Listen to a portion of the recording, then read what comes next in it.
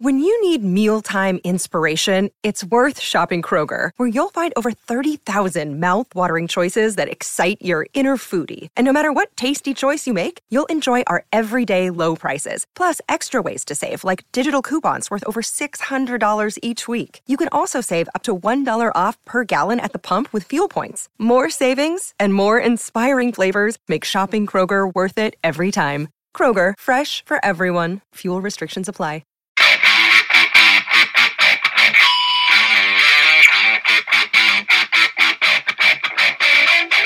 Hey out there, rock and rollers. Welcome to the 84th edition of the Ugly American Werewolf in London Rock Podcast, where we try to bring the U.S. rock fan, the U.K. fan perspective, and vice versa.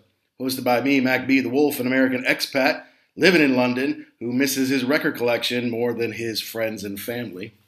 And we want to thank you all for tuning in last week, show number 83, where I got to review the Rolling Stones live in Hyde Park in front of about 85,000 people. My first Stones show in 16 years, and just the biggest rock show I've been to in I don't know how long.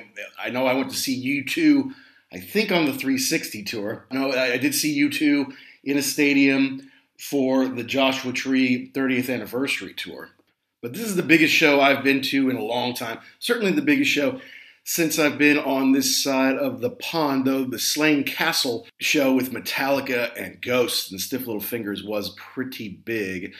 But at any rate, it was just a great night out for me. I got to take my child, who I've been trying to indoctrinate into rock and roll since before she was born, used to sing to her in the womb. You got to get to them early, folks. You got to get that rock and roll in their bones before they even know that it's there. And it was just a beautiful night. It was so much fun. We've got a lot of great downloads and comments from it, so we appreciate you listening and offering up your reviews and thoughts and any videos and stuff you may have shared on social media. We're mostly on Twitter. It's at ugly_werewolf and at actionjack72. We're trying to dabble a little bit in Instagram, and we are on YouTube, trying to put more videos up on there. You have to understand that Jax and I were and are social media phobic. Certainly before we ever got the show going, we did not participate, but we realize it's a valuable way to reach out and engage with people. So we're trying our best to up that, and anything you can do to help us by following us or liking us or giving us positive reviews wherever you get your podcasts, be it Good Pods, Amazon, Apple, iTunes, Spotify, anywhere you get them. If you think about it, please give us a positive review because it just helps us find more rock fans like you. And for those who don't know, we do have a great new sponsor that's perfect for us. It's www.rarevinyl.com. Rarevinyl.com has an amazing reputation in this industry for finding and then delivering high-quality records, LPs, singles, CDs, DVDs, posters, whatever you want. They've got 250,000 different products in their warehouse, and they ship all around the world. I've met their owners. I've met their record buying team. I've met the shipping team. I met everybody. They're wonderful people who do an amazing job. They ship all over the world, and if you use the code PODCAST, you'll get 10% off of your order. And that should help with some shipping costs. You've got to go check them out. www.rarevinyl.com. They have another site, EIL.com, that's been around a little longer. You can check that out as well. But we're thankful for their sponsorship. And we know that if you go to rarevinyl.com, you'll be blown away by all the stuff that they have there. Of course, I need to say that we are a member of the Pantheon Podcast family. You can check them out at Pantheon Pods or www.pantheonpodcast.com. About 100 different shows. I guarantee you find some you like. And we have been on a few of those shows or had guests on from other shows, like Paul from Vintage Rock Pod and This Day Rocks, like Tom and Zeus from Shout It Out Loudcast. And we're so glad that you guys are back in action. We missed you boys. And the new show was great. And I can't wait to hear the follow-up. Of course, Jay at the Hook Rocks has an awesome show. And you should always listen to what Jay's up to because he's not only doing the classic stuff like us, but he's helping to break new bands as well. So, how do you follow up your first Stone show in 16 years that was a magical, special experience? Well, obviously, you go back and see him again next week, right? Because British Summertime in Hyde Park, they have several of these each weekend going on for a few weeks. And yeah, if the Stones are going to play again, why not? I'll go back and check them out again. wife and kid were elsewhere, so I could go solo this time and just kind of do it the way I wanted to. But it's not just all about me and my experience. This past weekend, Jackson got to go to the stadium tour with Joan Jett, Poison, Motley Crue, and Def Leppard. That's been delayed by 2.5 years here thanks to COVID. It's finally underway. And he, too, got to take his kid, his son, Jackson, Mini Jackson, because he's technically Action Jackson Jr., and his father, Senior. That's Action Jackson Senior. So we're talking about Action the Third got to go here. But that was special for him, and that was what was so cool for me, being able to take the Wolf Cub. So for Action to be able to take Action the Third with him, to see this huge rock show in a stadium with tens of thousands of people, with bands that we grown up loving, maybe didn't love Poison, but they fit in on the bill really well, and they put on a heck of a show. So we're not going to be here to malign Poison. We've done that plenty in the past. We're here to talk up how great it was to be out at a huge show, and how did they fit in with the other big acts. I think he encountered a good bit of rain, and the show got delayed, and maybe some people's sets got cut. But still, despite all that, it sounds like he had a great time. And so we're going to go ahead and get into that now here on the show. So it's the Wolf back with the Stones in Hyde Park for part 2. And Action Jackson in Jacksonville, Florida, seeing the stadium tour with Joan Jett, Poison, Motley Crue, and Def Leppard right here on the Wolf.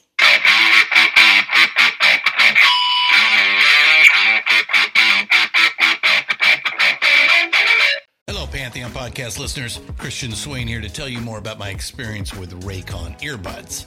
Our family now has 3 pairs of Raycon earbuds around the house, and my wife just grabbed a pair of the Headphone Pros to replace some headphones from a company that was double the price. And yes, she loves them. Now, if you haven't pulled the trigger on a pair of Raycons, or even if you have, but you're in the market for another pair because they're just that good, well, now is the time to check them out, because they just launched their upgraded model of the best-selling everyday earbuds.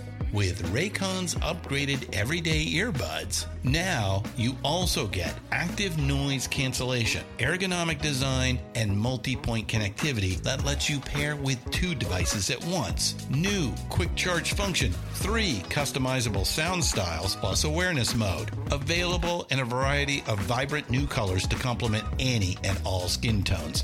I even have a pair of earbuds in a cool green color. I have tried just about every earbud known to humankind, and these Raycons are fantastic. Seriously, if you've been wanting to check out Raycons, there truly is no better time. You're going to ask yourself why you didn't check them out sooner, and Raycon offers a 30-day happiness guarantee. So what are you waiting for? Go to buyraycon.com/Pantheon today to get 20% off your Raycon order, plus free shipping. That's right, you'll get 20% off and free shipping at buyraycon.com/Pantheon. buyraycon.com/Pantheon. Let's get into the shows on this 4th of July. Today is the 4th of July, Jackson. Yep. Beautiful day here in the United States. It's hotter than the sun, but that's fine. It's great. Great to be alive. Great to be here. I already got the lawn mowed, so I'm ahead of the game. Good for you. Good for you. Yeah, it's basically just Monday here. They're probably still a little sore about that over there. I don't know. I mean, if they had to be sore about every country who eventually kicked them out, It would be a full-time job. Yeah, I don't think they really care either way. I kind of considered yesterday my 4th of July in a way, just because I went back to see the Stones in Hyde Park, and so it was a gorgeous day. I'm like, all right, here I'm at. If you're going to go out and be with a bunch of wackadoos, which is kind of what 4th of July is, who are drinking and celebrating and have a good time. It's like that's basically what it was yesterday. Although I didn't make a day out of it. I was busy. I worked on the show all day, and then I took a break to kind of relax before, getting down to Hyde Park. And then I went down there for round 2 of the Stones, and I got to say I'm glad I did. It was not a special a night because I wasn't with my family, right? It was my first time to Hyde Park. And I do think the set list night 1 was better than night 2. Although they had 6 different changes. Remember, I thought they might have 4, and if I was really lucky, 5 different songs. They had 6, so kudos to them. I was going to say, when you sent that to me yesterday on a text, I was very I was impressed because I thought they wouldn't change it up that much, but so you could have gone 2 separate times and been totally okay with that. Yeah, absolutely. And I'm glad that I picked the one to go with my family, the first one. That was the best one. I also the sound. The sound the second time for me, because I was kind of off. I got to tell you a little bit about where I was, but I was kind of off to the side where the sound maybe wasn't set up to hit us really well over there. The first night we went, we were right there, and it was perfect. It was honest, and they sounded so darn good. So I don't want to say the band wasn't as good the second night, because I'm not even sure that that's true. Might have been better the second night. It's just my experience with the sound was very different between the 2 nights. Okay. Because I decided, okay, look, I don't have to worry about the kid. I can walk around and kind of get a little bit closer. I can go to the other side. We were on the right side last time, so let's go to the left side. Go over there. I kind of got up close to where there's an elevated part for like the board and the mixer and things like that. Mm-hmm. So you get in behind that, and nobody's really hanging out there because you can't really see anything, right? It's like you're behind this big thing. So it was a good place to chill for a while and kind of get a lay of the land. Then I'm like, okay, it's getting closer to time. Let me start walking up close. And I walked up real close, and it was so thick with people. I'm like, oh, I hate this. I hate this. And if it had been in America when it was like 95 degrees and everyone was like sweating away, it would have been just god awful. But thank God it was just a beautiful day. So eventually I just just get me to the fence, get me to the wall to get me away from everybody. I'll just go put against the wall or whatever, and so I finally weaseled that way. And then there was some food, restaurant kind of things pop up, set up by the fence. And then there was this small little berm, a tiny little grass pit against the fence way on the left side, kind of under a tree between, it's like there should have been a restaurant or two there, but for whatever reason, there just weren't. And there weren't that many people there. So I said, great, I'll just come stand here. And it was nice because I wasn't necessarily in the sun or getting hit with it. Everyone over there was chill. There weren't people walking through us. There were people walking by on the road next to us or on the pathway, but that was like 25, 30 feet away from me. So I could kind of chill and kind of get ready for the show. Now, what I didn't realize is there's security right behind there. And when people would act up or people were out of control or they had to get people the hell out of there, they would come here and move one of the fences and stick them out that way. So that's why there weren't a whole lot of people over there. But that didn't happen a lot. But there were a couple times where this kid who was whacked out, I don't know what he was on, he bumped into me and I grabbed him by the neck. I said, "What's your problem?" He's like, "Ah!" And then the security people started chasing after him. Like, oh, okay, I don't want to mess with that, Yeah. But I was closer, and I could make out the band a little bit better than I could the other time, just because we were more straight on, and it's just the mass of people and lights and everything. Sometimes it's kind of hard to see, but because I was on the side, I could see Mick walking around. I could see Keith and Ronnie doing their thing. So it was cool to get a second perspective, Yeah, and I can imagine that it would. And I was thinking about this when you said you were going to go, how much different it would be not having to have any kind of plan and not having to look out for anybody else. If you say, "Hey, I think I want to walk over there," you walk over there. If you want to get closer, get closer. You don't have to worry about, "Oh, what are we doing now?" I don't know. I don't know what we're doing right now. I'm just kind of going with the flow. So it's more like you're just into watching the show instead of making sure everybody's happy. Exactly. Yeah, no, you're right.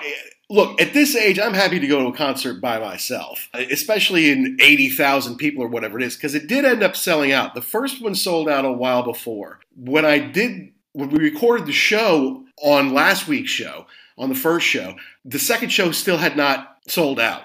So, but by Friday, it had, so Thursday was kind of your last chance. And then by Friday, I think it had. And then, but you could still maybe get overpriced ones on resale. But even those weren't there very long afterwards. So, but no, I was glad to go again.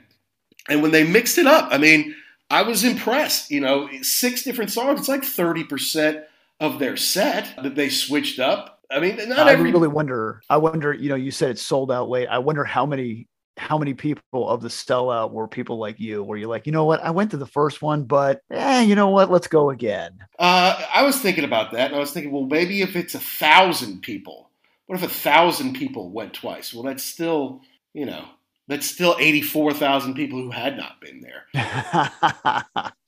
You know, the last it time. is cool. Yeah, I mean, I think you would have been happy had the set been pretty much the same, but the fact that they changed out so many songs, that was definitely worth you going again. I certainly thought so, yeah. So they switched out what? They took out Street Fighting Man. They took out She's a Rainbow. They took out Can't You Hear Me Knocking. Took out Living in a Ghost Town. And Keith took out... You took out Connection. Connection and Slipping Away. So those 6 changed.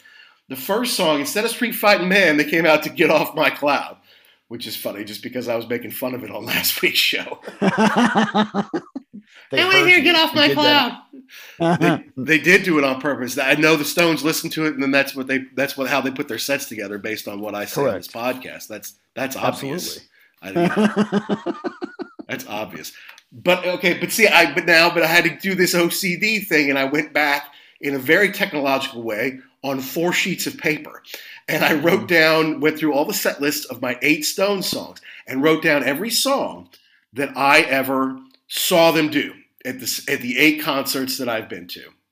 And then, counted, how many songs I've seen the most and all that kind of thing.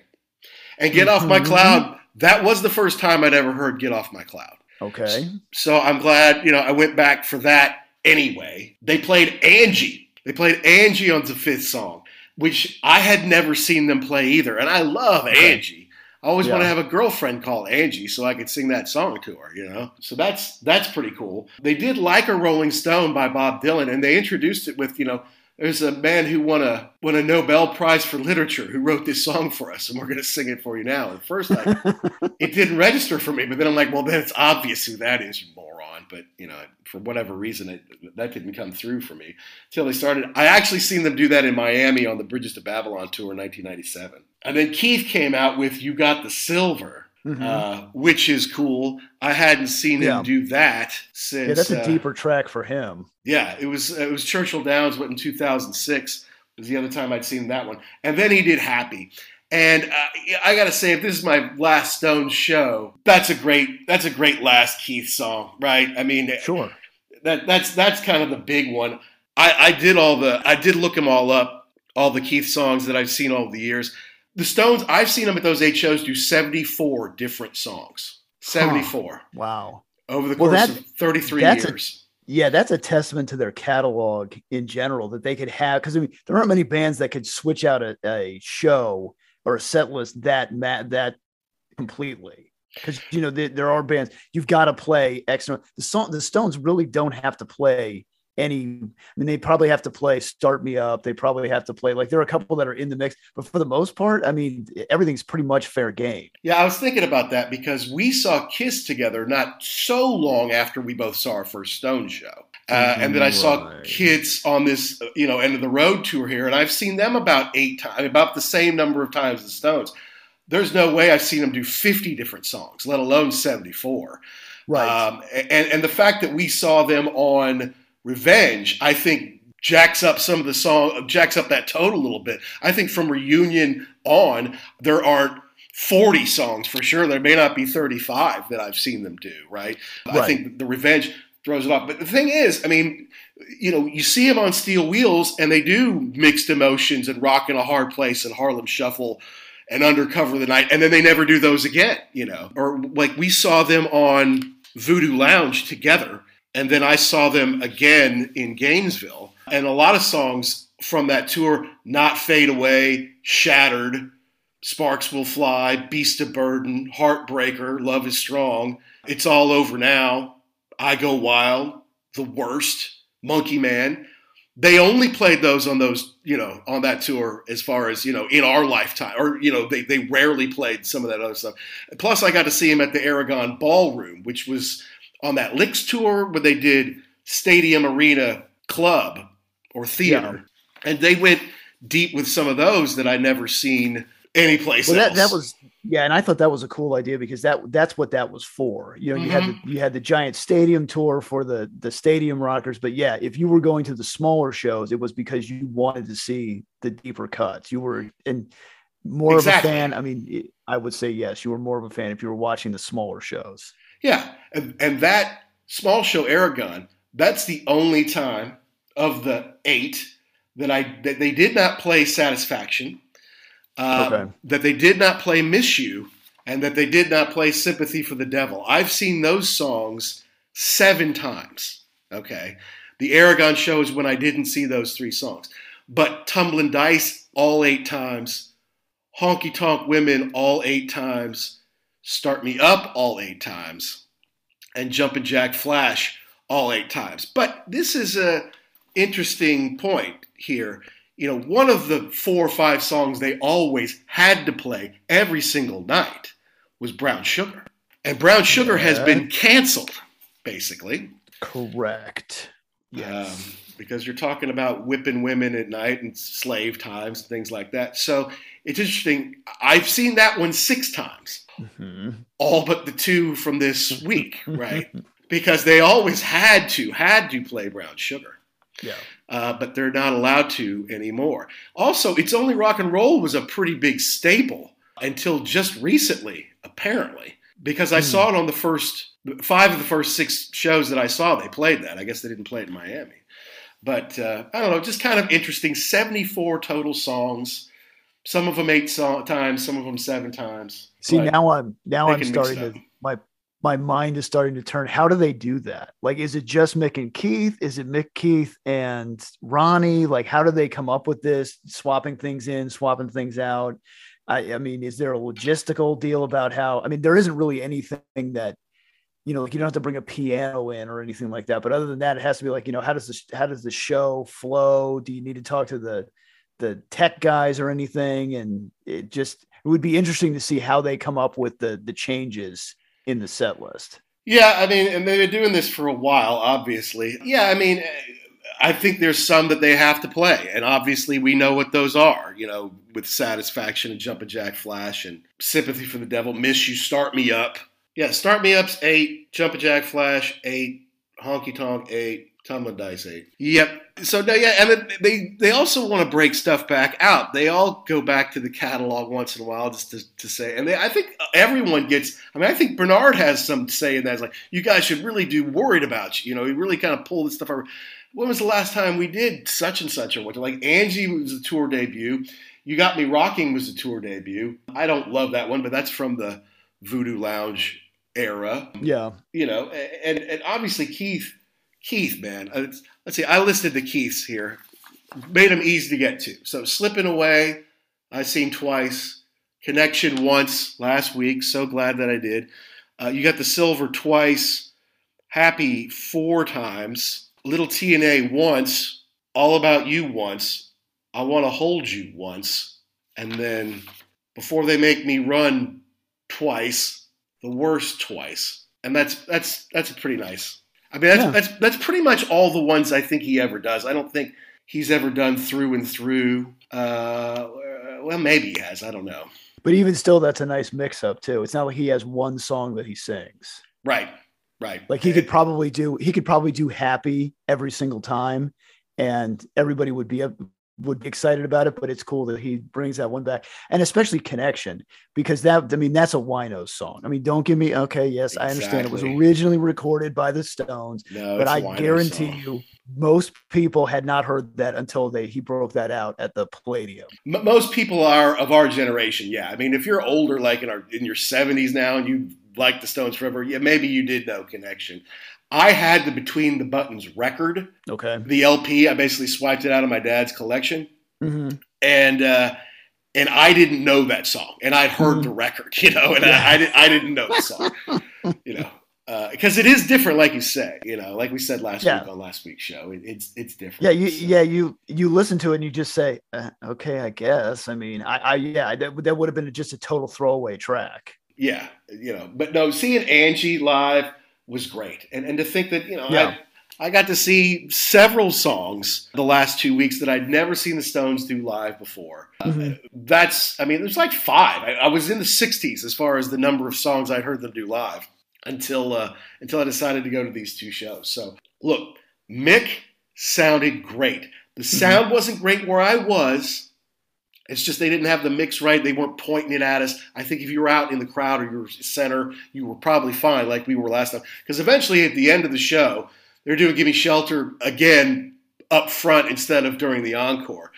So I'm like, this is great. I'm going to listen to this, and then I'm going to split. And so then I start walking back, and it starts sounding better and better because finally I'm in the way of the speakers. I'm like, oh, well, yeah, I should have stayed back here all day because it sounds so much better. But no, it was great to hear that one again.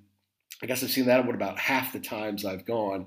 But look, again, I said I wasn't going to go see the Stones anymore because it's too expensive and I'm not going to chase them. Well, suddenly I have a weekend.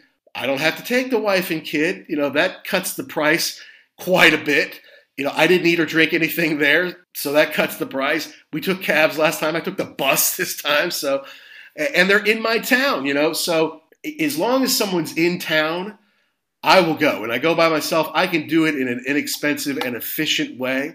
And just because I saw the Stones the week before, I was psyched to see them again because I knew they were going to do some things differently. And then I could have a different experience just because I wasn't with the child and could see different things, could do whatever I wanted to, really.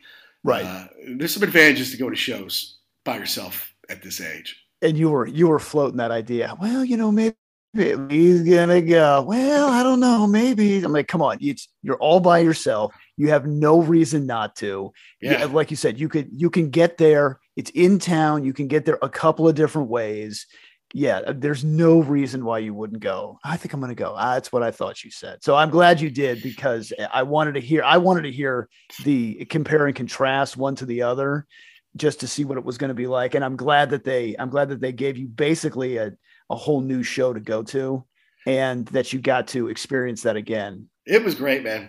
It was great. Yeah, it was fun. And I was chilling. At some point, I'm like, am I really going to stay for the last, 7 songs, which I know exactly what they're going to play, and I've seen them play them 8 times.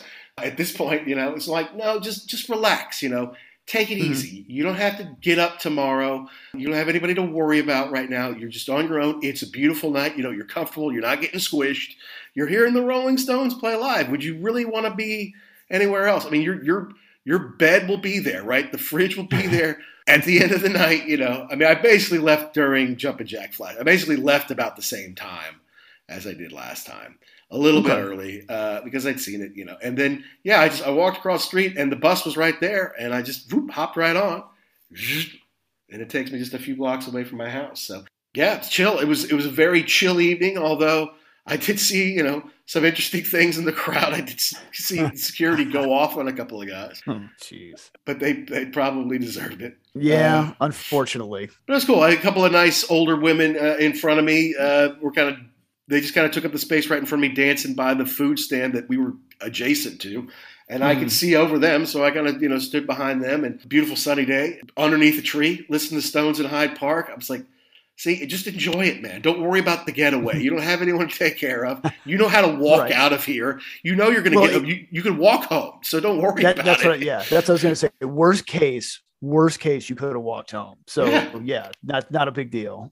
Yeah, no. I was walking down there, and it just so happens a bus stopped right in front of me. So I'm like, oh, is that the right bus? Perfect. Okay, well, I'll just jump on it, Save me some steps, save me some time. I get down there a little earlier, so yeah. Hi, I'm Paul Stevenson from Vintage Rock Pod, and you're listening to The Ugly American Werewolf in London. Hey folks, Stefan Shirazi and Renee Richardson here from the Metallica Report. And we are proud members of the Pantheon podcast family, where the best of music and podcasts unite. We've got something pretty cool for you. We're giving away an exclusive Metallica merch package worth over $250. That's a whole lot of Scary Guys, Skulls, M72, and other sought-after Metallica swag. And we've made it easy for you to win. Follow and share the Metallica Report, and you're in the game. Go to pantheonpodcast.com/Metallica, enter your email, and hit that button to be entered to win. And just like that, you're eligible for our monthly exclusive Metallica merch package. And guess what, rockers? You can enter every month, so just do it. And while we love our global brothers and sisters, the lawyers won't let us ship outside the U.S. It was a fun night out, but obviously I'd done that before. Mm-hmm. You, young man, had not been to a stadium show in America in how long? Oh, I mean, probably the last time I went, I was thinking about that on the way in. I think it was the Stones when we saw them in '94. That's the last time you went to a stadium show. Yeah, an outdoor stadium show. Uh-huh. Yeah, I mean, like I saw Kiss a couple of times, but that was there was like Madison Square Garden, and then I saw them in Jacksonville at the arena, not outside. So yeah, that's probably the last out. Well, I guess amphitheaters. Have you seen U2? No, I have not seen U2. Okay. No, and amphitheaters, even though they're outside, don't really count. That's not so that. Yeah, no, this was the first thing since '94 that I'd been to an outdoor show. And okay, so we get down there, and beautiful Jacksonville, Florida. It is, if I was on the center of the sun, it would have been a nice little getaway, because it was so freaking hot when we got down there. And I was thinking about what you were saying about how because I was with my son, and he was the same way. He's like, well, where are we going to park? Where are we going? I'm like, just relax. I got all of this. I've done this before. I mean, yeah, I've done this before. I can't tell you exactly. I'm just going to kind of get down there and then just kind of make a plan. So we found a place to park that was at the fairgrounds. I don't know if you've ever been there before, but it's real close to the stage. Yeah, that's good. It's real easy walking distance. We got out. We walked to there was a brewery down there that also served food. So we sat there and ate and just chilled. Cool. Walked over to the stadium, and I know we don't like to get into politics here, one way or the other, but I saw why America is the greatest place on the face of the earth. Oh yeah. There were a lot of people gathered just waiting to get in. The gates hadn't opened yet. So I'm standing like kind of off to the side in the shade because it was hot. Sure. And this dude comes around. Actually, there was more than one. There's like 2 or 3 guys, giant linebacker looking dudes with German shepherds. Oh. And yeah, looking for, just coming up to see if you've got anything on you. Just walking around. Yeah. Interesting. So yeah, my son's like, he's like, what are they? I'm like, they're looking for drugs, dude. They're looking for drugs. So we get in there. Everybody's smoking marijuana. So obviously the attraction for, I don't care if the drug dogs are here, I'm still going to find a way to get this into the show to enjoyment. God bless America. That's America. I don't know I didn't see anybody get busted. I don't know what they would have done, whether they would have, taken your ticket away or arrested you. I don't know. I really don't know. Or if they would have just said, just throw it out and, have a nice day. But the concept is you made that plan and you stuck to it, by God. you were going to do this. So yeah, it's there's amazing. A lot of pot at the Stone show. That's I can imagine. And they weren't really searching anybody for that. They're pretty laissez-faire about that. Weapons metal, yes, but pot, nah, come on in. Yeah. So we get in there, and we kind of just, again, we were there early, so we're getting the lay of the land. We kind of go around, we find our seats. We were kind of we weren't in the upper deck. We were like in the second deck, but kind of in the end zone. So we had almost a straight shot back to the stage. So I was pleasantly surprised as to the angle that we got, because there were better seats down lower, but then you were kind of like, you kind of have to like look all the way to one side or the other to see the stage. And it would be a side shot. So we were straight in, and I didn't think there was going to be an opening act, but there was, and they were called Classless Act out of Los Angeles. They were pretty good. I would definitely check them out. I'm going to listen, find them on Spotify or whatever. They were great. They had great energy. They sounded like, they were kind of playing themselves up like scumbags from Los Angeles. So I was all for that. That was fantastic. Cool. So they did that. Then it started to rain a little bit, and then it started to rain a lot. And I kind of already planned for that. Like I had a raincoat and everything. So I'm like, whatever's going to happen is going to happen, right until the lightning came down. And I said, nope, now we're out of here. Right. So we go into like the Budweiser, end zone, tailgate place where you can they have those big garage doors that they can open, and you go in there. So we were in there, and then as soon as we got in there, big sign came up, everybody out, it's inclement weather. So everybody's in the middle there. And so, my son's like, well, what's going to happen? I'm like, I don't know. Just relax. We'll get a soda or whatever. We'll just stand here and wait. It's pouring rain, just torrential rain. Fun. So then we stood there for probably about a half an hour. And then the sign came up, all clear. Time to go back to your seat. Okay. Except it was still pouring rain. So I'm like, I think we actually may want to stay here for a minute. So Joan Jett comes on. It's still the rain's still pretty bad. Yeah. She was amazing. She sounded great. She was a trooper, because the stage it had a cover, but it had to be probably 2 stories up. I mean, it was Right. a big stage. So she's just getting wet. Everybody's getting wet, but she sounded great. She didn't complain. She, she played all the hits. She Cool. played, Bad Reputation. She played Crimson and Clover. I Love Rock and Roll. It was great. Yeah. And the crowd was really into it too, which I was excited about because, let's face it, there's a lot going on that night. She was the first real band to go on, but no, the crowd was really into it. There were people standing in the rain. I was not one of them, but I kind of got right up there. So I wasn't outside, but wasn't, really inside either. Yeah, she sounded great. And she move around pretty well? I mean, she looked good? Yeah, absolutely. I mean, I think at that point in time, they were kind of terrified about being, slipping and falling, number one. And I don't know, possibly being electrocuted in the rain. Yeah. I don't know how many amps you're pulling out of all your wireless stuff. But no, I mean, like I said, there wasn't any complaining. There wasn't anything like, I'm not doing this. So it sounded good. And they looked like they were really into it too. The stage there wasn't really anything to the stage. It was all the screens in the back, which were kind of cool, which helped out during the night because it made for a much easier cleanup. One person out, the other person in. Yeah. Okay. Gotcha. Because even the first Classless Act people, they played at the front. I mean, sure. Okay. But everybody else, they took everything else away, drum riser and everything else. Really? So yeah, so it was really like you were watching different shows. Oh, that's cool. That gives good respect to Joan and Poison. And it's like, look, you get the same stage we do. It's just correct. Move your equipment around. Because I read online, it's like Joni was delayed and she only played 30 minutes. I guess she plays more like 45 or something like that on most nights. Yeah. And then Poison was delayed, and Def Leppard maybe didn't even play as many songs as they would have. Because of all these, everything was cut short. But honestly, by that point in time, as late as we were, I'm like, I'm kind of okay with this because we needed to get to getting. But she played, and then it started raining again, and we had to come back inside, so that delayed it. Finally, it cleared up, and so we came back out, and they were putting stuff together. Blah blah blah, stuff together, and it says, and the one thing I will tell you is they weren't real clear about what was happening. Like, like there wasn't any kind of announcement or anything like that. And then it was, they were playing music in between, like Welcome to the Jungle and Back in Black and stuff like that. Sure. That cuts out. And they said, ladies and gentlemen, welcome to the stage, Poison. I was like, oh my goodness, Poison is actually here. Yeah.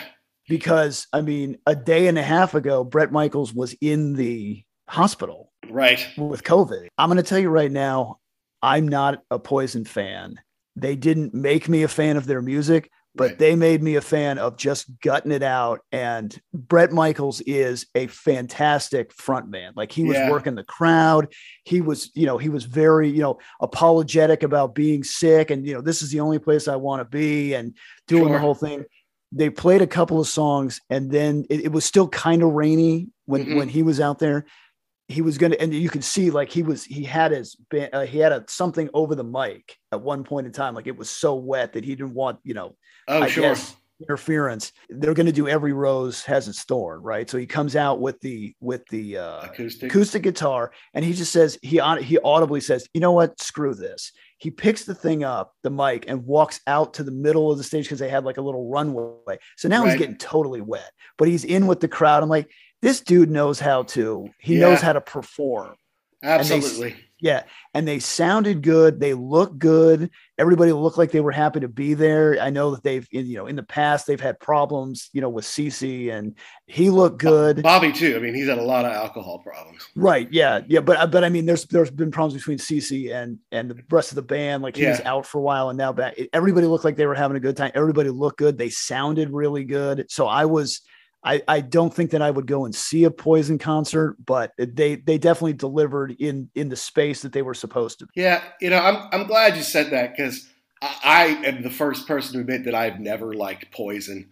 I just thought they were cheesy. Correct. There were 4 redneck girls to like, and it worked, in my opinion. And did you write on Skinny Bop? Yes, that's why I don't like. You get zero credit for that, man. I mean, they're just kind of cheesy. And Ross Halfin said in the Poison Behind the Music, he's like, Girls liked them. I never met a guy who said he liked Poison. If he did, they were sad, and that's kind of the way I'd always felt about them. But Bret Michaels is a legit frontman, not just a singer, but someone who knows what being a rock and roll frontman is all about, and he goes out there and delivers it to the people. And he may be completely bald underneath that bandana. He's got some Swedish girl's hair on top of his head, and the bandana keeps it all together, okay? Yes. That's fine. I give him a lot of credit. He deserves respect as a frontman, as someone who leads a band, who could do a stadium tour. Here's the thing. You say Motley Crue and Def Leppard, yeah, they've got the songs for him, like, but, you know, Poison can deliver a show. Absolutely. And I, you know, I mean, CC sounded great. I mean, he's not my favorite guitar player, but I mean, he was out there, you know, doing his thing. He had a little bit of a solo. I mean, like you said, everything was cut short. So I don't know if he had a longer deal, but they did make a big deal about saying, you know, you have to give Bret a giant round of applause. He gutted this thing out. He, you know, they had to, I think it was Charlotte, maybe, or Nashville, that they had to pass on because he was too sick. I didn't think there was any way they were playing. And actually I was texting with my wife. She's like, well, what are they going to do? I'm like, I guess they'll just go 3 and, you know, shorten the thing up, or maybe, nope, they were there. Yeah. That's interesting. And so good for him. I mean, you know, absolutely good for them. Yeah. And I know a lot of people wanted to just see Poison. I saw somebody who was upset about the fact that he'd gone from Kansas City to Nashville basically to see Poison. Wow. And then they didn't play. And so, you know, I know Bret's the kind of professional that hates to not deliver. And of course he wants to do the gig, of course. Right. So it probably killed him to not be able to do that. But then to come down and do it in Jacksonville, you know, he's got a ton of fans down there. There were a lot more people wearing Poison shirts there than I would have thought. Oh, wow, yeah. Yeah, there was a good contingent of people to see that band at this show. Absolutely. Oh, yeah. Yeah, but it is North Florida, so. Yeah. I'm telling you, they are I lived there for 10 years off and on, and they're very popular down there. There's no doubt about that. Correct. Jumping away, though, because you think, well, could you get someone to fill in for Bret for the night? It's like, no, you know, Poison just can't play. But I guess Sasha Allen, who's the backup singer of the Rolling Stones, when they played, maybe it was Milan or something like that, for whatever reason, she couldn't go. I don't know if she had COVID or she just couldn't play for whatever reason. So they got the young woman who's playing Tina Turner, like in London, like on the stage, and like What's Love Got to Do with It musical, like she's playing Tina Turner. They got her, and I'm sorry, her name's escaping me right now, of course, but they got her to fill in for Sasha at the last minute. So she jetted over there. Now she ended up getting fired for doing that. Oh. Now, but the thing is, she said she sent the text out or the message, you know, she got the email about her being fired or whatever. But we don't know what happened. Yes, she has an understudy. So if she can't go, there is someone to do the show that night. Right. Which is different. You know, it's different like Broadway like that than it is for if Mick can't go, the Stones will play. Right. But if she can't be Tina Turner tonight and What's Love Got to Do with It, her understudy could do it. And she could go. I don't know if she asked permission. And then they said, no, you can't go. And she did it anyway. I don't know if she just went and said, I'm sick. I can't come in tonight. You know, and hoping they just wouldn't find out that she played to 60,000 people in Milan or whatever. I don't know what happened there. But the bottom line is she had 3 or 4 nights left in this run. And they basically said, you're out. But that's I still think she made the right call, honestly, because it's either she did 127 nights as Tina Turner or 131. And it's 127 plus I played with the Rolling Stones. That's pretty easy, right? I think you would have, if she hadn't, I think she would have kicked herself later. Like, man, I really should have done that. Yeah. So yeah, good for her. And that stinks that they fired her because that's a cheesy thing to do, but good for her for doing it. Yeah, absolutely. All right. So then did it rain again before Motley? I mean, what was going on? Okay. They got 3 songs from their normal list is what it said. No, so basically it rained a little bit with Poison, but then once that passed, it actually turned into a really nice night. Okay. And so they're taking the things down, but here's the only bad part. They're taking the stuff down and they're putting up something else. I don't know who's going to be next. Is it Def Leppard? Is it Motley Crue? Right, because they switch that out every night. There's no notification or anything. So I'm thinking to myself, it's like 9:00 now. Mm-hmm. And I know that I had said in the earlier, that was last week or whatever, or last time we talked, boy, I'd really want Def Leppard to close, to see the fulls. And you said, nah, you'd probably be better off Def Leppard playing first, Motley Crue playing last. That way you could, well, me and my big fat mouth, I'm thinking, man, I really hope this is Def Leppard that way, because he's starting to fade fast. It's already 9:00. Right. There's nothing's going on. They're just setting it up. And all of a sudden I hear this guitar swell, like somebody's practicing, but I'm like, oh shoot, that's Motley Crue. That's not Def Leppard. And then they go into it. And I'm like, oh, we are going to be here all night long. But Motley Crue was fantastic. They were so loud.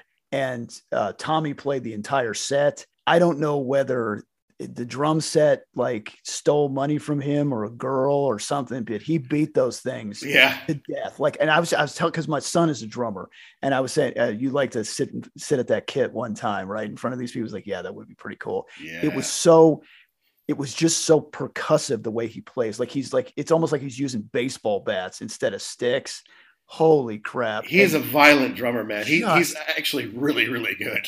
Just doesn't take a break. And it was just disgusting the way that he played. He played the whole set. He didn't have a solo. I don't know whether that was because of the weather or because he's still healing from the 4 broken ribs. Mm-hmm. But no, he didn't take a break. He didn't do anything. He came out and addressed the crowd. Mick sounded great. His guitars look like they're dragged behind the tour bus. Right. I mean, every single one of them it just looks like they're beat to death. They're all, the paint's all off of them and everything. So I don't know whether he did that on purpose or he just plays these things to death.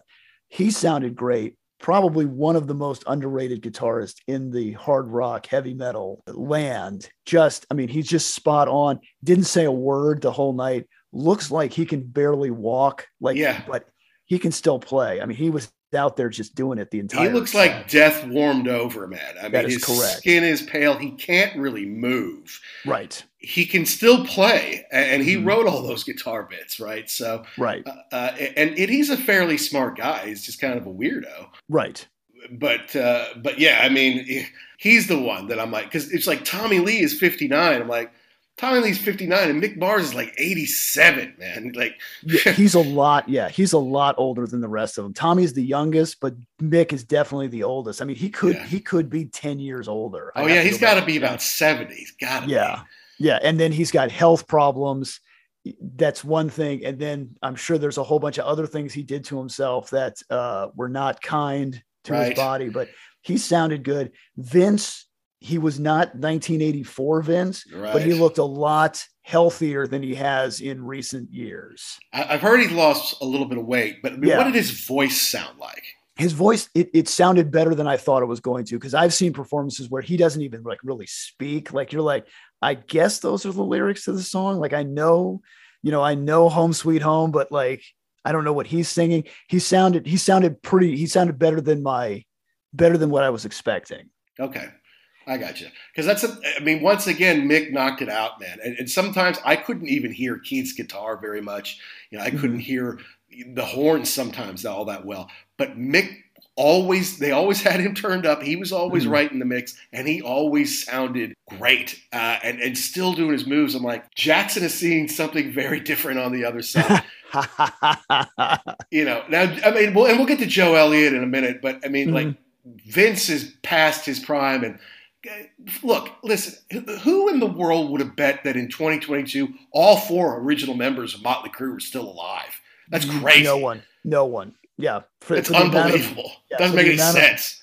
Damage that they did to themselves. Jesus. Although it was funny because as we were in the rain days, I was checking Twitter, just something to do. And Nikki posted something about how he's been sober for 2,000 days or something like that. Some big milestone. I'm like, yeah, who would have thought? I can imagine that the backstage now is pretty different than it used to be back in the day. Oh, look, is that a tray of cocaine? Well, okay, cool. Let's do this. And now it's all probably fruit plates and Fiji water. No, I rewatched The Dirt last night just to get ready for the show, and they cleaned up once before. And then they go out on tour and they'll be sitting on a strip club and, oh yeah, bring me a bottle of water. I'm like, how long is that going to last, man? That's not going to work with Motley Crue forever. As much as you all want to be sober and you did good shows, it's like, it's no fun. You're in a rock and roll band. So, all right, well, what was your favorite song of the Crues? Oh, favorite song was it had to be "Kickstart My Heart" because I love the beginning part of that, and what's coming next with the drums, and it's just they just blew it out of the park with that one. It was the last song that they played, but honestly, like I really like that song, the one they played before, "Primal Scream." That was on the I think it was a Greatest Hits album. And Nick does a little slide on that. That was really good too. But Kickstart, because he played a little bit. He had a little bit of an intro before just going into the riff. So that was really good. Like I said, Tommy hit him super hard on that one, especially. And even with I was wearing earplugs and even it was still loud during that. I'm like, you could feel it like in your chest, just like somebody was punching you. Yeah. That's awesome. Anybody that says that Nicky doesn't play the bass, that was pumping too. The drum and the bass were just massive. But the other thing was they had 3 young ladies on stage. Backup singers, yeah.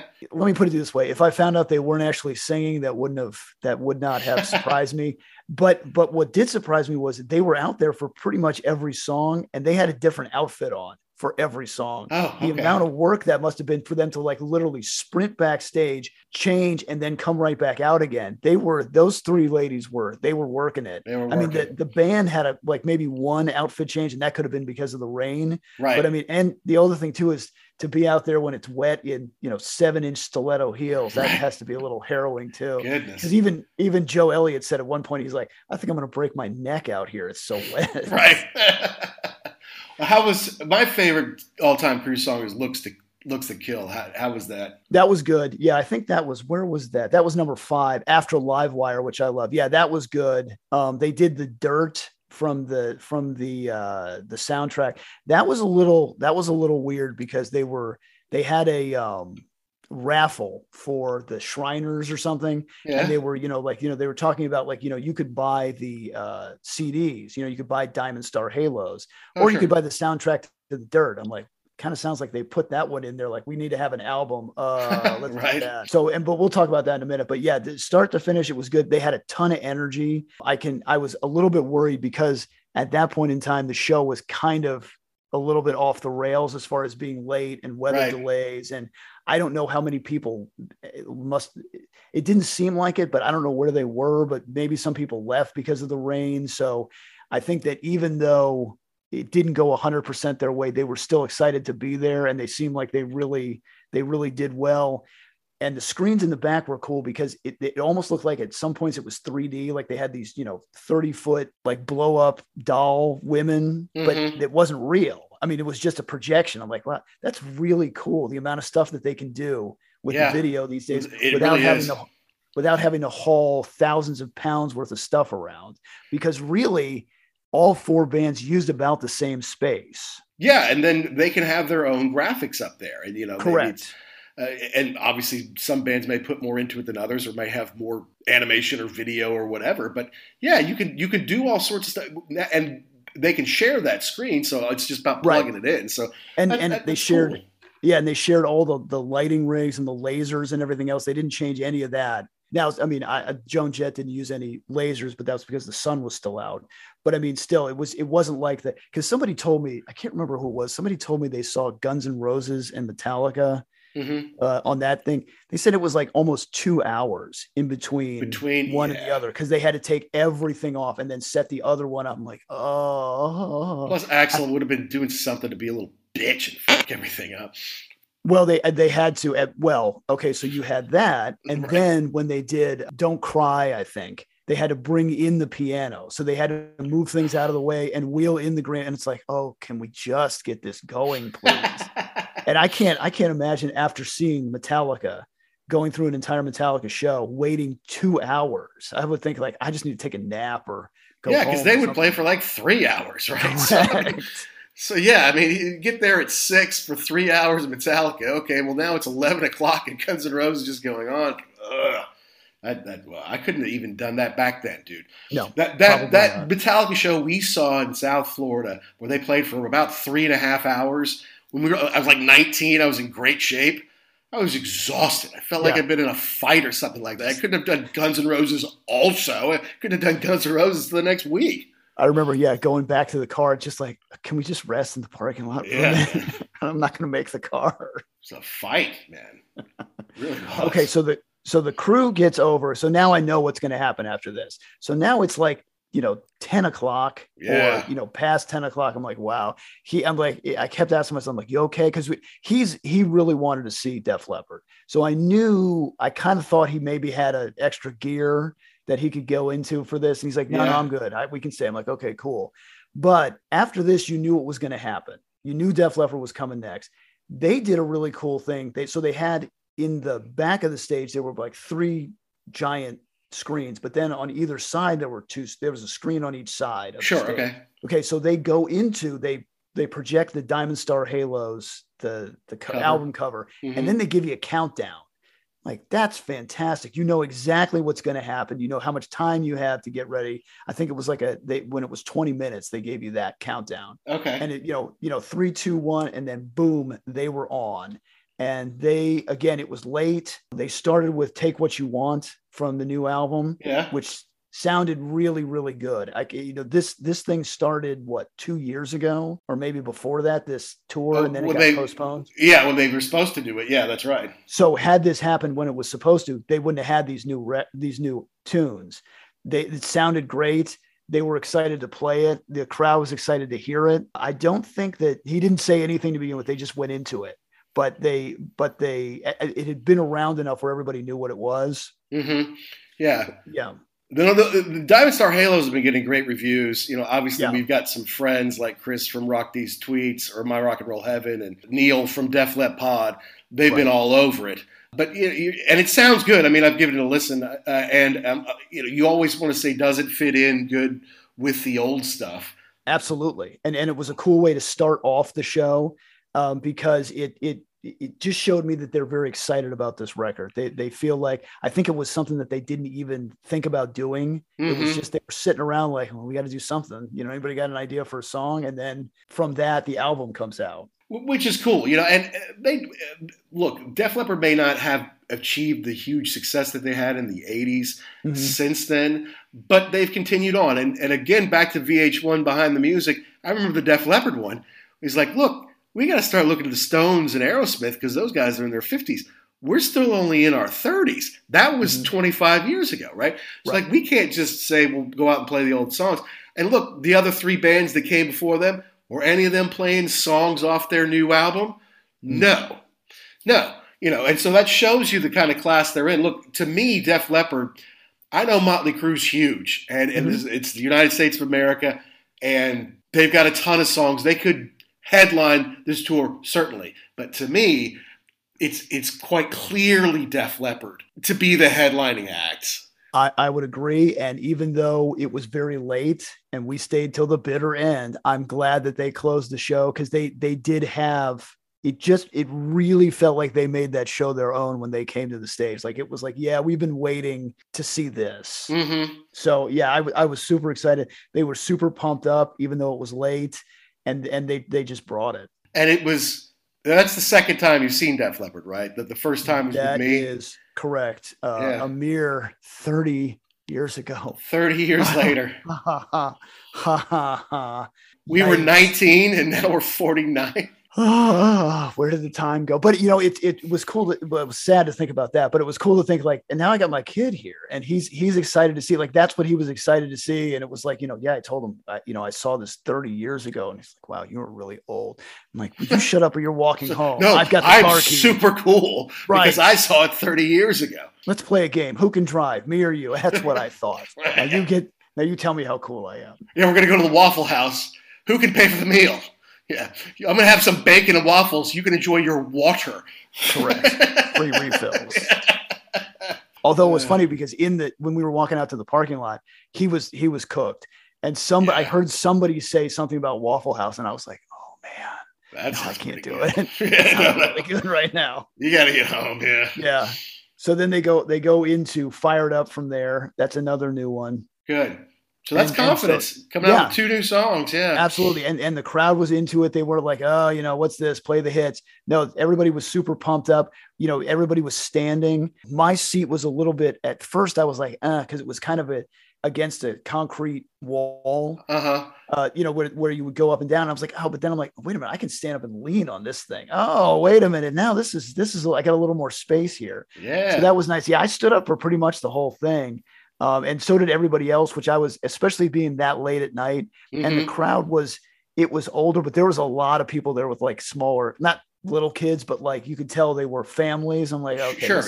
This is pretty cool at this point in time that I'm one of them. And there were a lot of trashy looking people there too. So I'm like, yeah.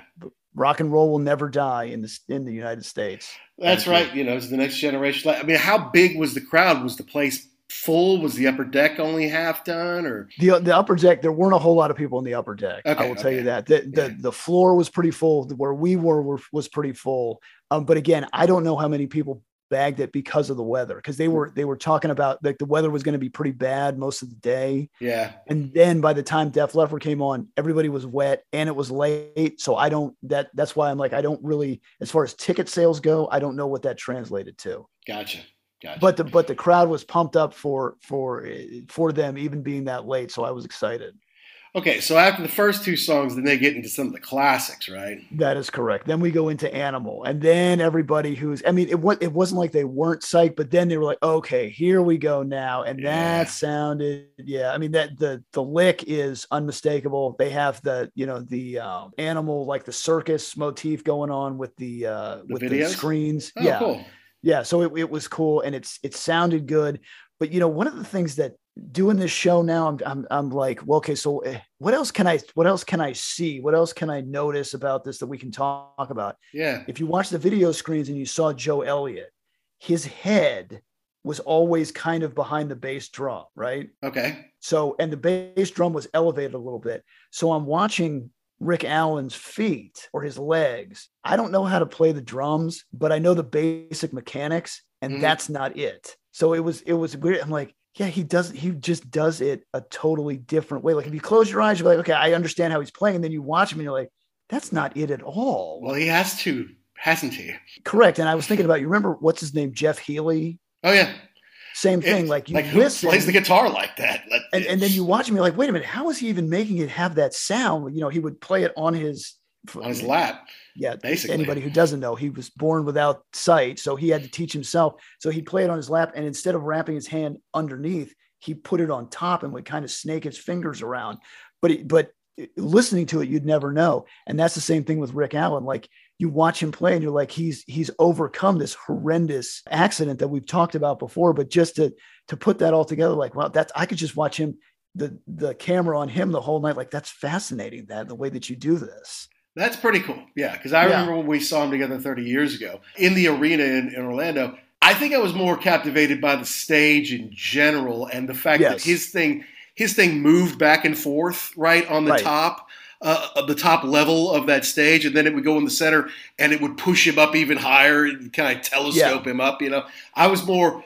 And I could see his feet moving, but I mean, I wasn't focused on that. There's just so much other stuff going on when they're in the round like that. But yeah, now at this age, you can really kind of technically examine what he's doing and be like, wow. Well, and the other thing that I love too is just the look when they would, and not that everybody wasn't having a good time, but just the look on his face. He was just so excited just to be there. It was a huge smile. I'm like, man, these guys love what they do. And I understand, okay, they make a lot of money, but the other thing I was thinking about too is we throw the term, especially here in the United States, rock star. Oh, that guy's a rock star. You made that sales proposal like a rock. Shut up. These people are rock stars. Def Leppard are rock stars. Yeah. They're in their 60s. I think Phil Collins doesn't even own a shirt. He might have one where he has to like, dude, you can't come in here without funerals and stuff. Yeah, exactly. Right. I mean, the guys, I don't know. I mean, he's got to be in his mid 60s at this point in time. I mean, these guys, they spend a lot of time working on themselves to be able to do this still, to be able to play at that level. And just and Vivian Campbell has had ongoing battles with cancer, and he looks good. And, all those guys are in great shape. They sound great. And the way that they play is just effortless. Like, it's not like I didn't even really hear I don't want to say it was perfect, but there wasn't like whoa, you missed something there. I mean, they're just on point, and that was all of the bands. That's awesome, dude. I mean, that's just great to hear because look, the Stones may not have been perfect. Certainly not the second night. But I think it was more the sound wasn't perfect. But you're not necessarily going for that, kind of going for an experience. But in the stadium tour like that, it's like you get that many people and you want to get it right? Correct. You want to give them the best show possible. Yeah, the Def Leppard, I mean, they've never really broken up. They had to kick Pete Willis out at some point. But since then, they've been pretty tight, and they never stopped. And when it's the same guys and you keep doing it, you never stop. You've got it dialed in, So okay, the most junior member of the band, Vivian Campbell, has been there 30 years. Right. So only 30 years. Only 30 years. So yeah.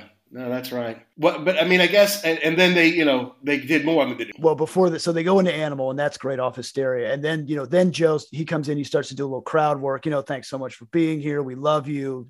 Jacksonville, blah, blah, blah. We're going to take you back now to a little record called Pyromania. I'm like, oh, here we go.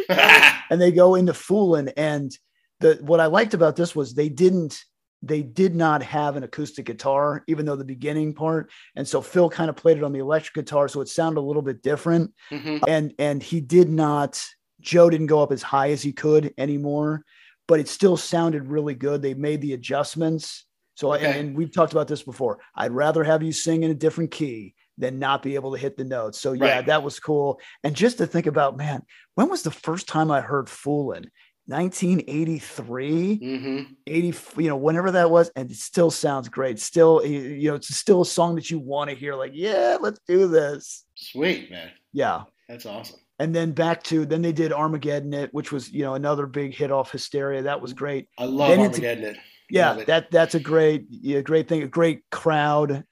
Great chorus, sing along. Yeah, exactly. Then they go into Kick, another good one off the new record. It sounded like, it fit right in there. Yeah. Again, crowd was into it. It wasn't like, I know there are bands that complain about how, well, when we play the new stuff, people leave and they go and nobody left. Everybody wanted to hear it. I think that was the first single that they released off the new record. Right. Yeah. Yeah. So, I mean, people knew it. I knew it. It was one people wanted to hear. They cheered for it.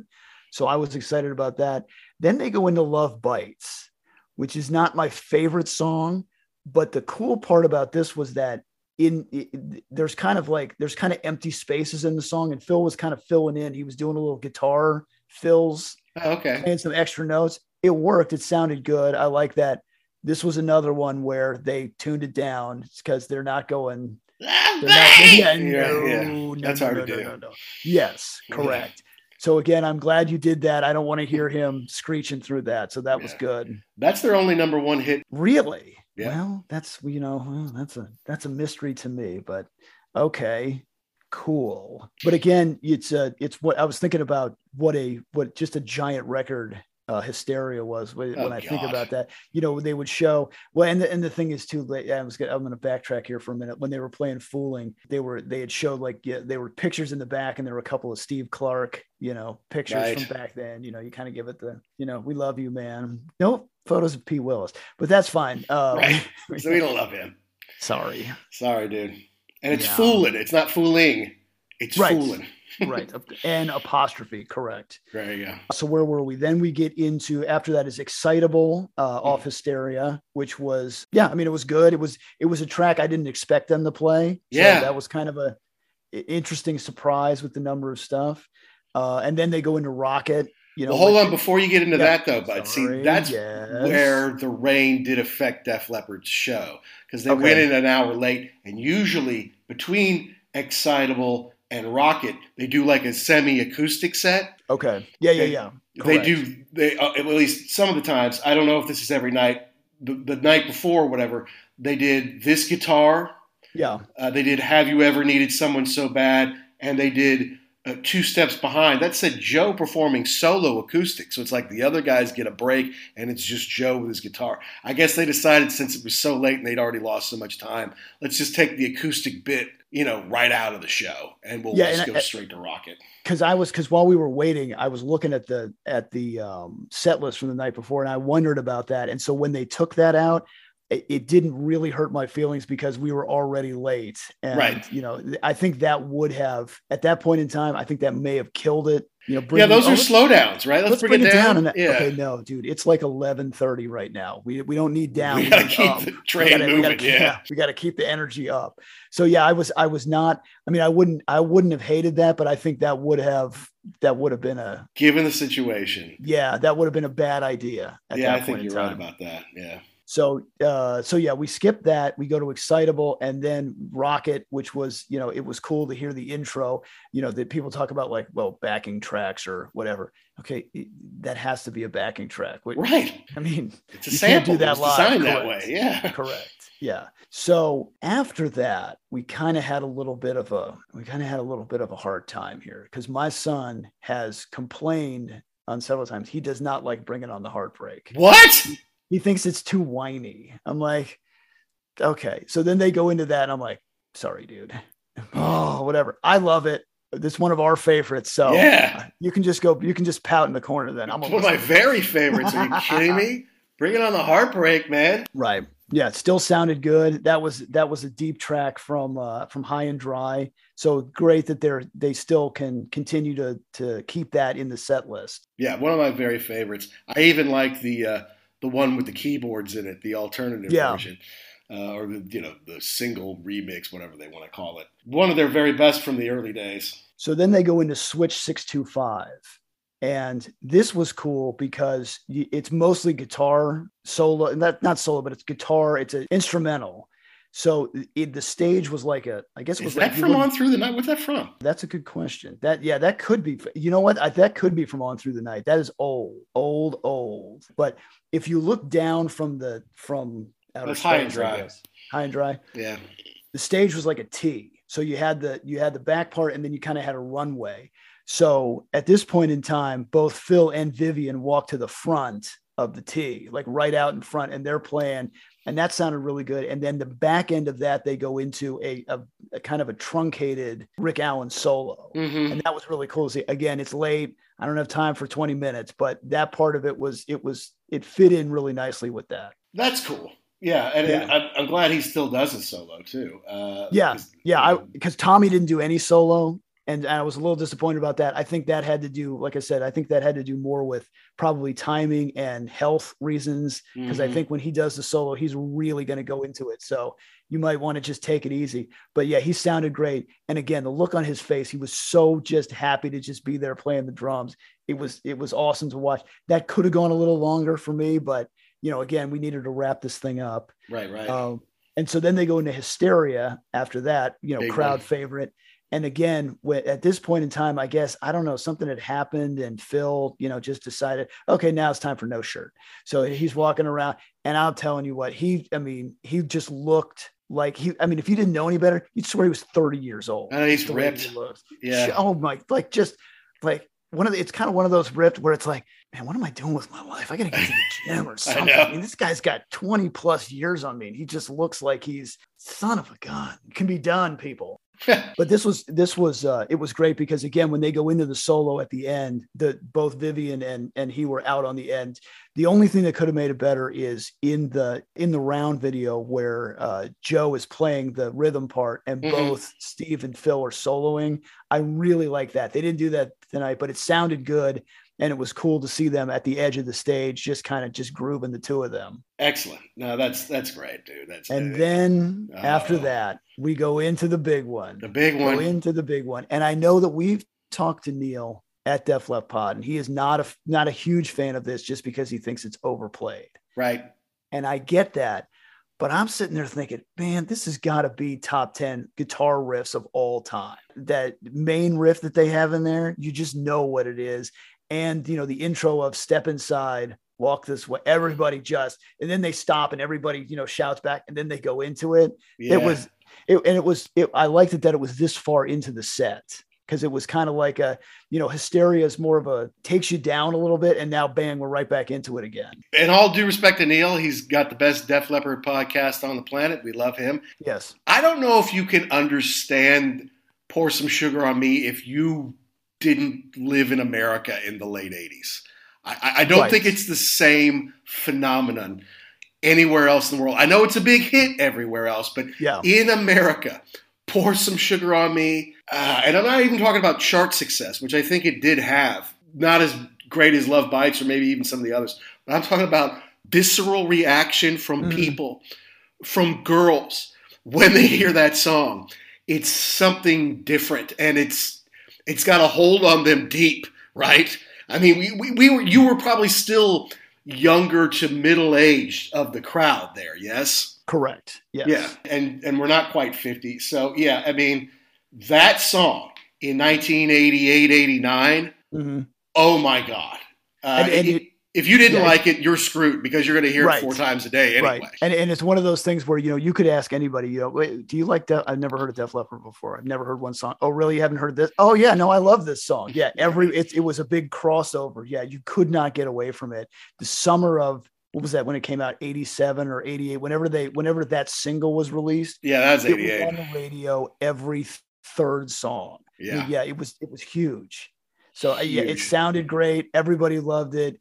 Great. Like I said, there was that far into the set. It kind of brought everybody back in. And then, as much as I love Foolin', Rock of Ages was I think that had to be the first Def Leppard song I ever heard as a young child. Is that right? Yeah. On, just watching it on MTV, I thought that the shirt that he's got on, the Union Jack shirt with no sleeves in it, I'm like, that's the coolest thing I've ever seen. Cool. Like, it was just, and the, everything goes dark on the stage.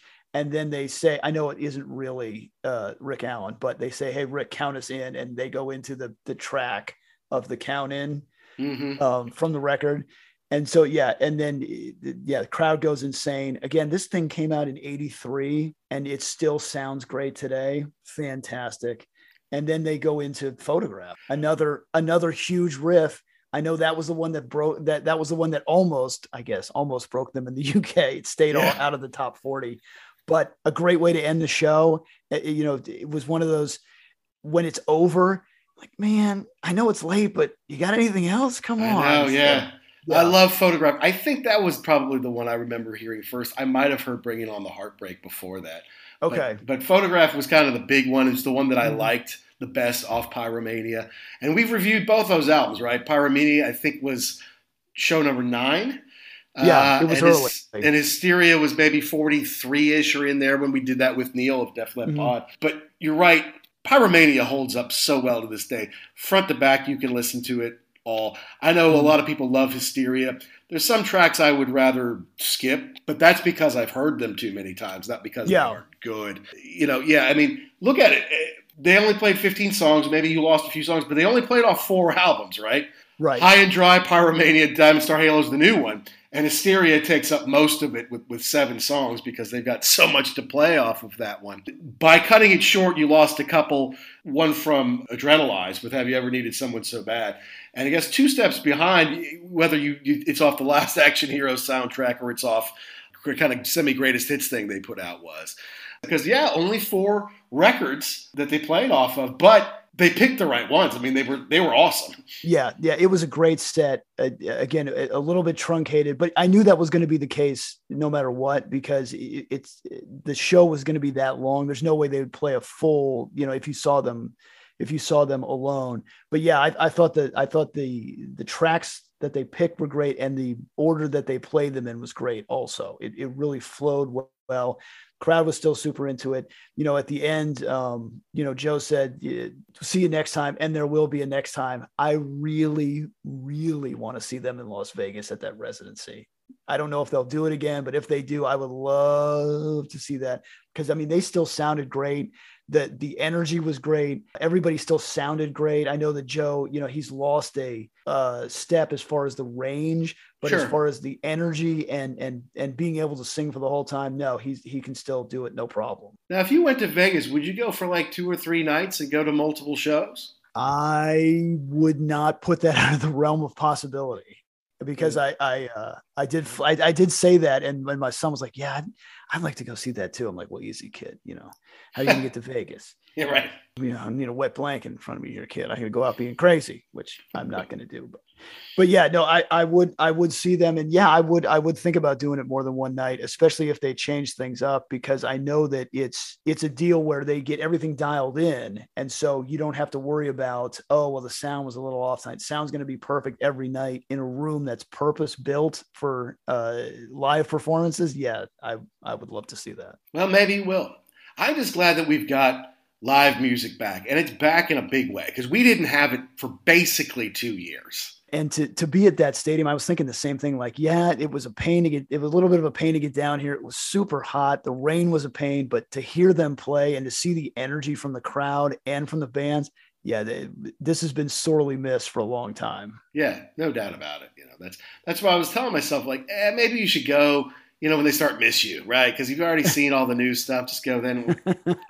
No, just be happy you can do this. Last year, you'd have been dying to do this right now. You'd have died to do it. Right. 2 years ago, you would have shot somebody for the opportunity to do it, And to see bands that you love, that you haven't seen in a long time, and you'd never see Motley Crue, right? I mean, correct. That's so cool. And you got to share it with your son, which is what made the first Stones show, I think, so special, because I was with my daughter, and I could share with her, this is what it's about. This is why we love doing this so much. Like, look at it. It's not just me telling you about it anymore. Look at it. There it is. So that's what I told him. Like, not too bad for your first show to see all these bands put together. And I would say he may have known one or two Poison songs. I mean, not, just on the radio. Definitely into the Crue, and definitely Def Leppard. So yeah, he said he had a great time. He said he'd go back. And so I'm psyched that we didn't say no to the rain, like, oh, let's just take off. I'm glad we gutted it out till the end. I'm really glad that Def Leppard played last, because we would not have stayed through the whole thing for the Crue. I know that for a fact. Yeah. So we stayed through the whole thing. It was actually a lot easier to get home than I thought. If it was just basically 2 right turns and we were back on the highway. So I'm like, well, that was nice. So we got, all in all, we got home late. But, it was a Saturday night on a long holiday weekend. No problem. Like you said, the bed and the fridge are still there when I get home, no matter what time. So I'm good.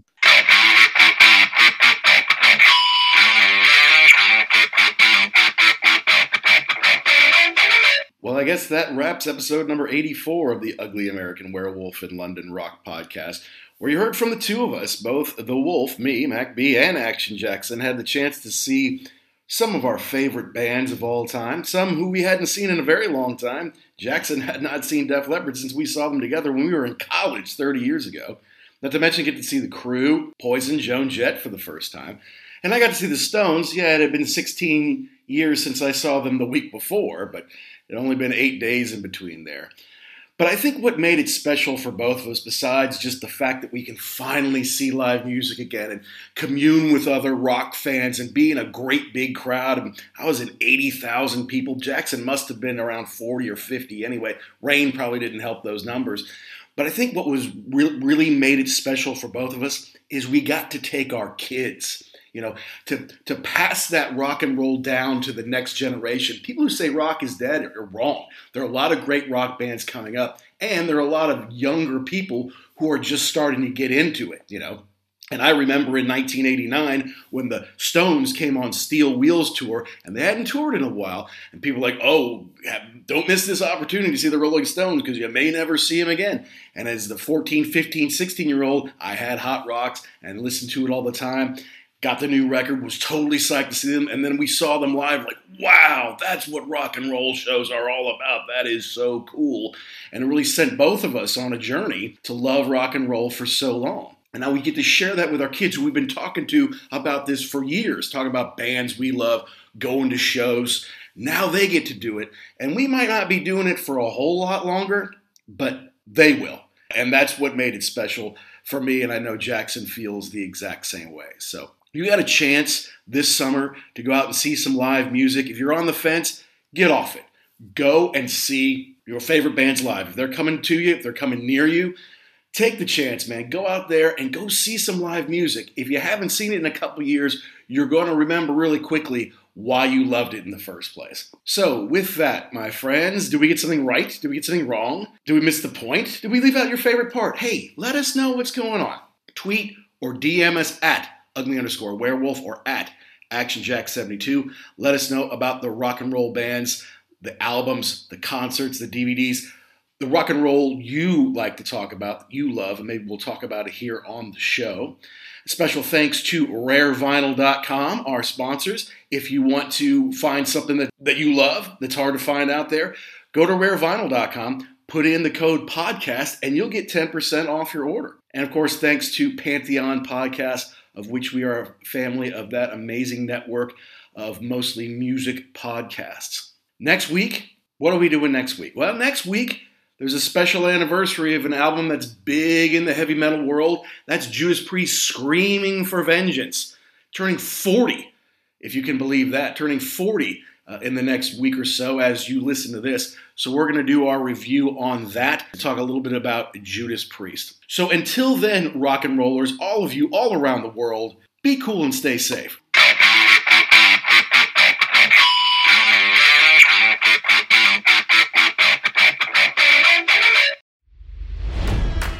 It's NFL draft season, and that means it's time to start thinking about fantasy football. FantasyPoints.com features industry-leading experts and prognosticators using proprietary hand-charted data to help you score more fantasy points. FantasyPoints.com is the place to go for whatever kind of fantasy football you play. Whether you play fantasy football, daily fantasy sports, or do a little bit of everything, Fantasy Points has the meticulously researched content to guide you to victory. And why wait for the fall? Fantasy Points also covers the new spring football league, the UFL. Join the guru, John Hansen, Scott Barrett, Joe Dolan, and other massive names in the fantasy football universe with an exclusive offer. Use code Pantheon for 15% off any Fantasy Points package, including the all-in package, with access to every article, tool, and data nugget that Fantasy Points has to offer. That's FantasyPoints.com and code Pantheon for 15% off at Fantasy Points. FantasyPoints.com, code Pantheon. Score more fantasy points.